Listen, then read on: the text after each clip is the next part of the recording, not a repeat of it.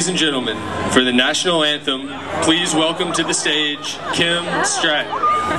Oh, say, can you see? My name is Vince Emanuelle, Iraq Veterans Against the War, and I served in Iraq in 2004-2005. By the dawn's early light. Seeing innocent people get killed, destroying civilian property, torture, the abuse of prisoners. Those things are going on a daily basis in Iraq. What so proudly we hailed at the twilight last gleaming.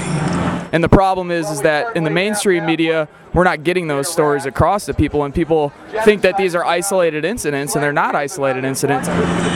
With bright stripes and bright stars, through the perilous times. When we testified in Washington, D.C., there were 400 of us that had all shared the same experiences over various periods of time in different geographical areas, different branches of the service. And we want those stories to get out there. We want people to understand what this war is about.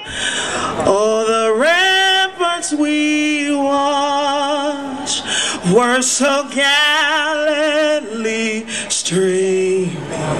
It's kind of sickening to see this support the troops stickers all over the place because, in my opinion, if you truly supported the troops, then you'd work to end this war. And the rockets rock loud. To make sure that no more people get killed, you know, obviously for lies. The bombs bursting in air. Immediate withdrawal of all troops, no permanent bases, no security forces left behind.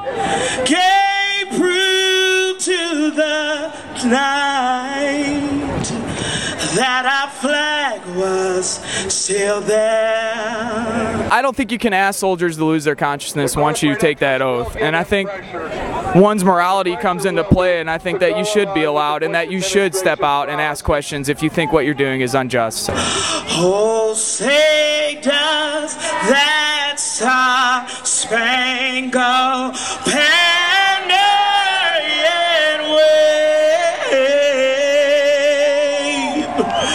If you're a lower enlisted man, your voice gets sort of muffled. For the land